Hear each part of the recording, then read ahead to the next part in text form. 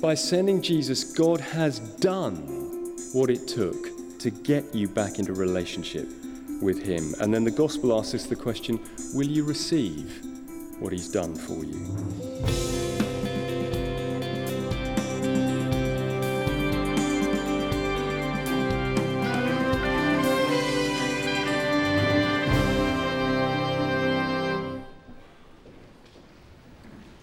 I don't know if you are yet the praying type, but I'm going to pray before we take a look at the Bible together.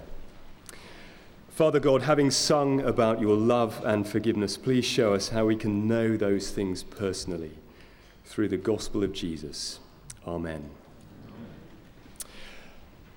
A friend of mine visited a church in Africa where the energy levels were considerably higher than our service tonight. And when it came to this bit, the sermon, there were regular cries of "Amen" and "Preach it, brother." And at one point, where he lost his train of thought, "Help him, Lord, help him."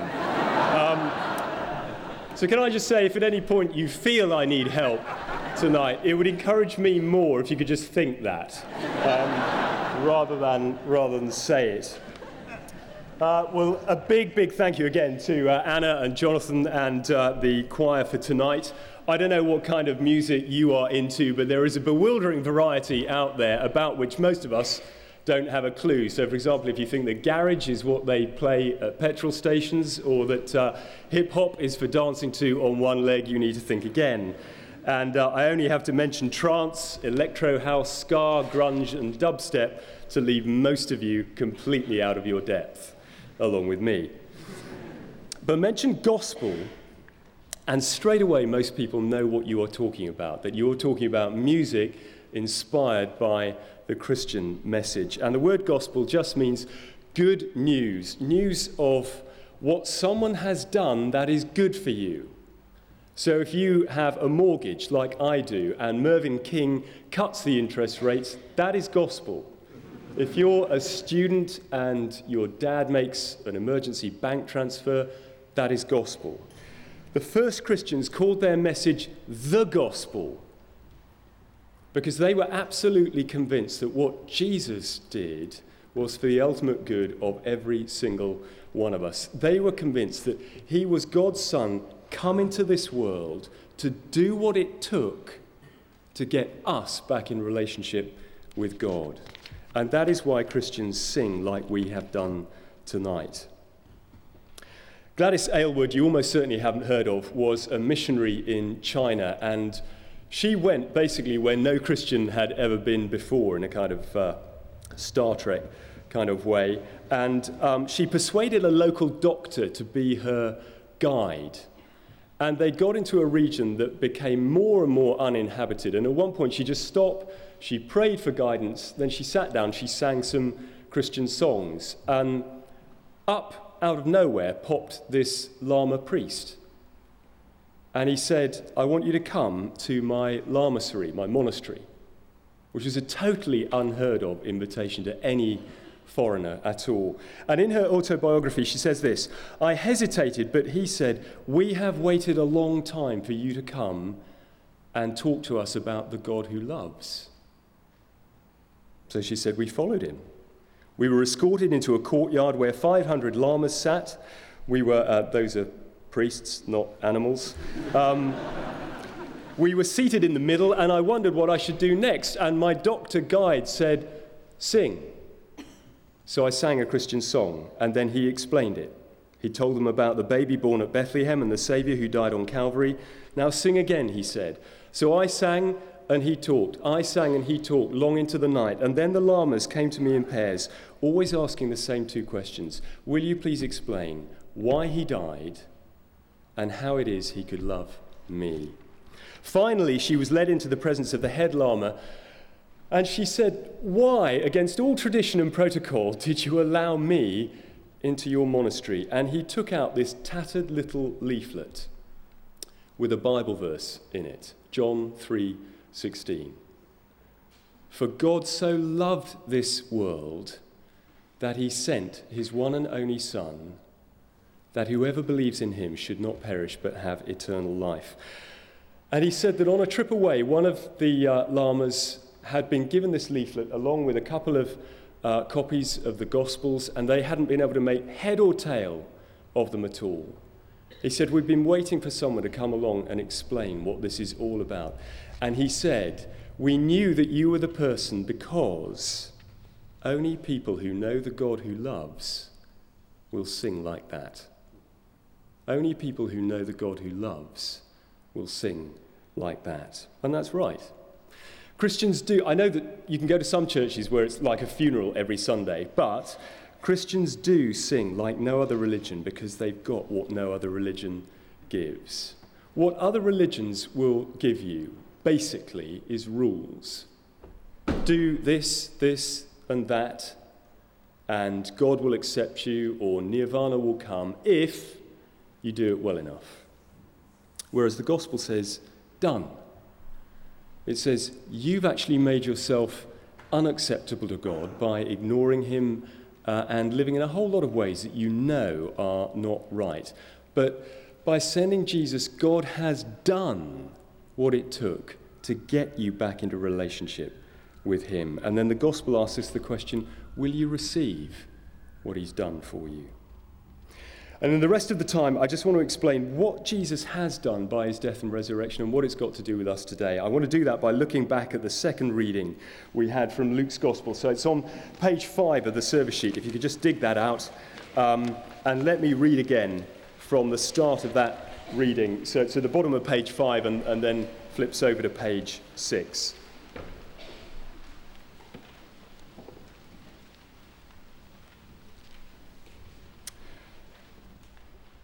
So this is Luke's Gospel, chapter 23, verse 32. 2 other men, both criminals, were led out with Jesus to be executed. When they came to the place called the Skull, there they crucified him along with the criminals, one on his right, the other on his left. Crucifixion was the Roman Empire's worst punishment for the worst crimes, like terrorism and murder. And these two criminals were getting what they deserved for what they'd done. Whereas Jesus was not there for anything he'd done, he was there for what he'd said, which was that he was God's son and the rightful ruler of every single one of us. And that claim then, like now, went down like a lead balloon. I have an older brother called Neil. He's a senior executive in Vodafone, so if you have a tariff with them, thank you very much for subsidising my birthday presents and Christmas presents. He's a generous man. He's a great guy. He doesn't share my faith in Jesus. And on one occasion, I said to him, in fact, we were coming back from our grandmother's funeral, I said to him, I've never really asked you this before, do you really believe that God is there? He said, yeah, I'm definite about that. And I said, so if it could be true that Jesus has made him knowable, wouldn't you want to look into that? And he said, no, not really. I said, do you mind my asking why not? And he said, I guess I just don't want him interfering in my life.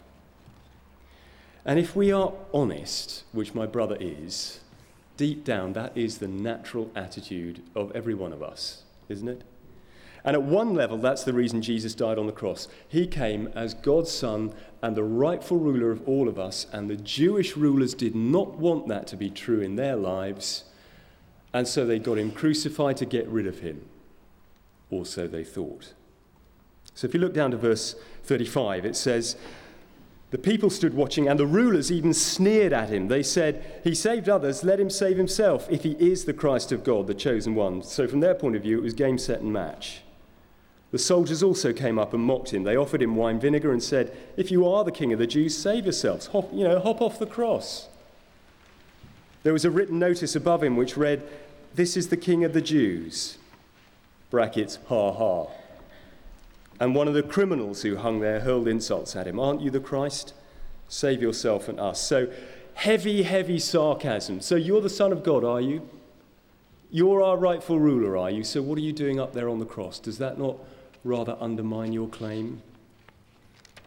There's one person here who does see who Jesus really is. Look on to verse 40. But the other criminal rebuked the first one. Don't you fear God, he said, since you are under the same sentence. We're punished justly, for we're getting what our deeds deserve. But this man has done nothing wrong. Then he said, Jesus, remember me when you come into your kingdom. So he's saying, I don't believe this man has done or said anything wrong. I believe he is who he said he is. And then he turns to Jesus and he says, remember me when you come into your kingdom. So somehow he's twigged that Jesus is about to go through death into his heavenly kingdom.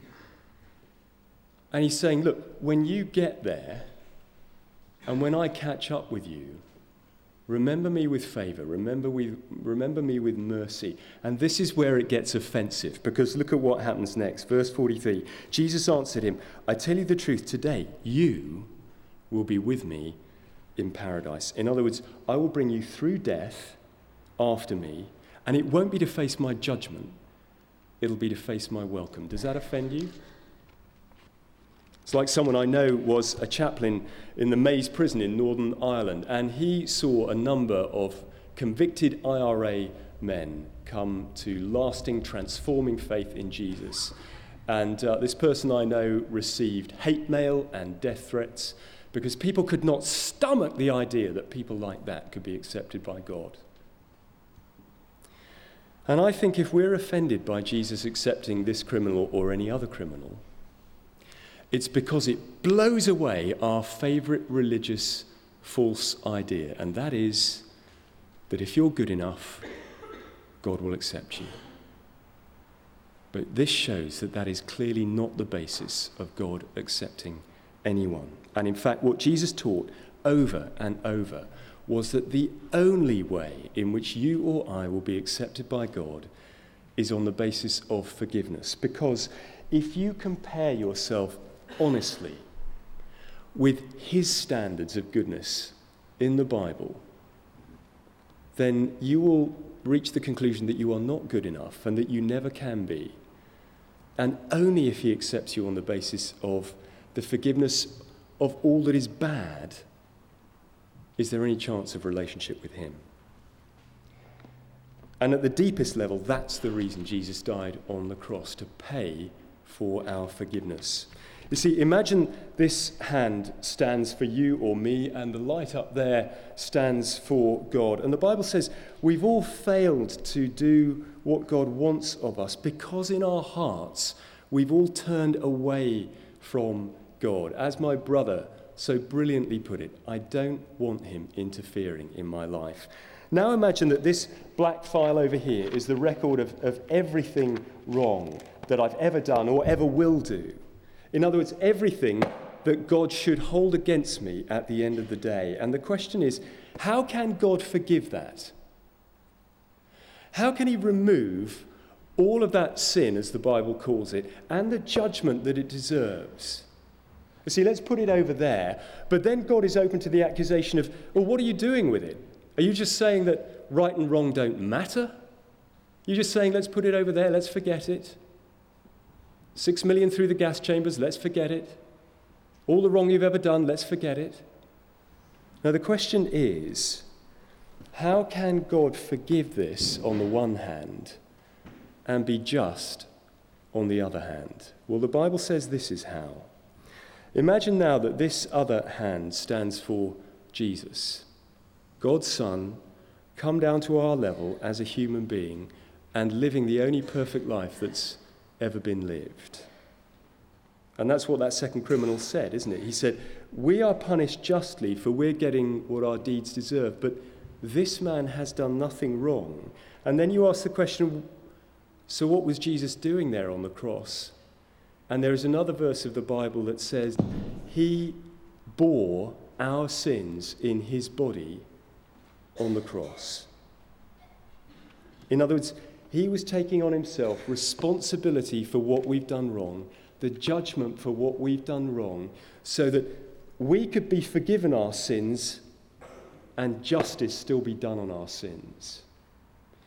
And that's why God caused that darkness to come over the crucifixion scene in the middle of that day. And if you were here in July in Newcastle for the storm of a lifetime, you will have no problem believing in darkness at midday, because you saw it, didn't you?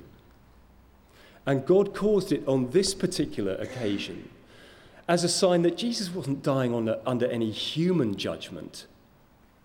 The human side of it was a total farce. Jesus was dying under a God judgment in our place. And the gospel is, very simply, that God loved you enough to give his Son to do that, and his Son loved you enough to be willing to go along with it so that you could be forgiven whatever you need forgiving and come back into relationship with him. And the lovely thing about this story is that this criminal plays us all on side, doesn't he? We don't know exactly what he did, but it was in the region of terrorism or murder. And the point is, if Jesus could forgive him, Jesus could forgive anybody. Jesus can forgive you, whoever you are, whatever you've done. But how do you know that's all true? How do you know that's really what happened? That it really was the Son of God dying there, and he really was dying under the judgment for your and my sins? The answer is because of what happened next. Because what happened next after Jesus' death and burial on Good Friday, Skip Saturday, Easter Sunday, his tomb was found empty except of the grave clothes. And then he was seen alive on repeated occasions by multiple witnesses. Now, I realize you may still need to look into the evidence for that in the Bible, as Jonathan was saying in that interview. But that is the evidence that says that Jesus did rise from the dead and therefore was no mere human being, but the Son of God. And that then means that his death could have been no ordinary death.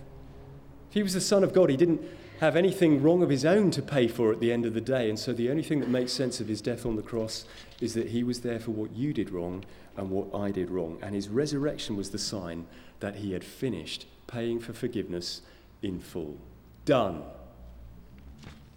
So just imagine you've taken me out for a meal in a restaurant, and embarrassingly you've forgotten to bring any means of payment. And I don't have any money on me because I assumed that you were paying. And so to sort of smooth things over, I call the manager over and I say, look, we don't have any money on us, either of us, but would you agree to me doing the washing up for the rest of the night so that that will basically pay for the meal? And he agrees. So I toddle off, I disappear between the swing doors of the kitchen. The question is, how do you know when I've finished paying and you're free to walk? And the answer is when I reappear through the swing doors. And it's very simple. On Good Friday, Jesus, if I can put it like this, disappeared behind the swing doors of death to pay for everything that needed paying for. And on Easter Sunday, he reappeared through the swing doors to say, finished, done. You can walk free. And to show that he really is God's Son and our rightful King.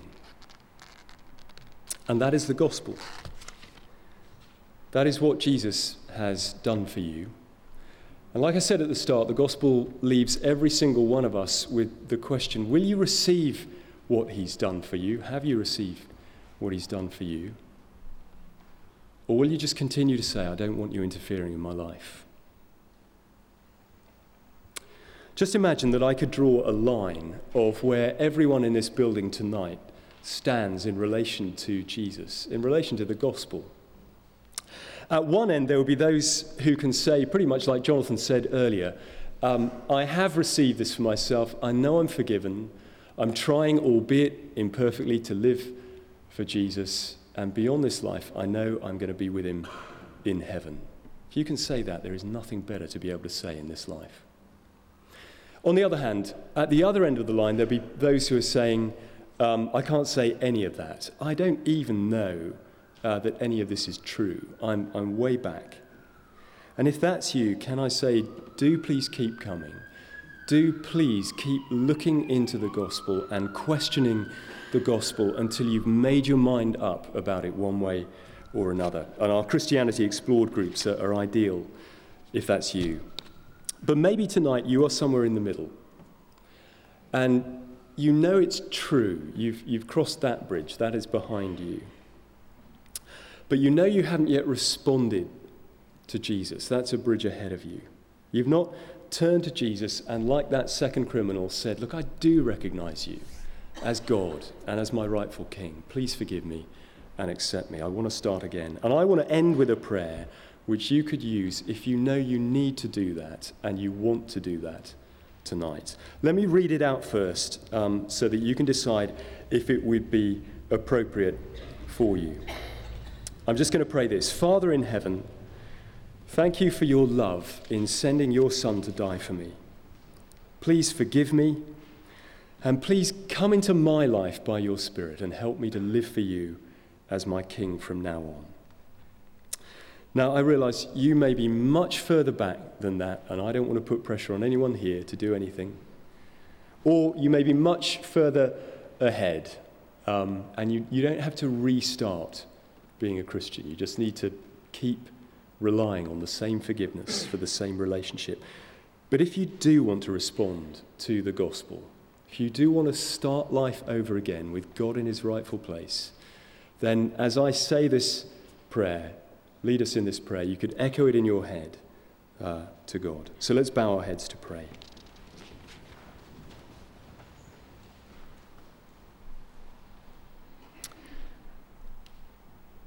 Father in heaven, thank you for your love in sending your Son to die for me. Please forgive me. And please come into my life by your Spirit. And help me live for you as King from now on. Amen.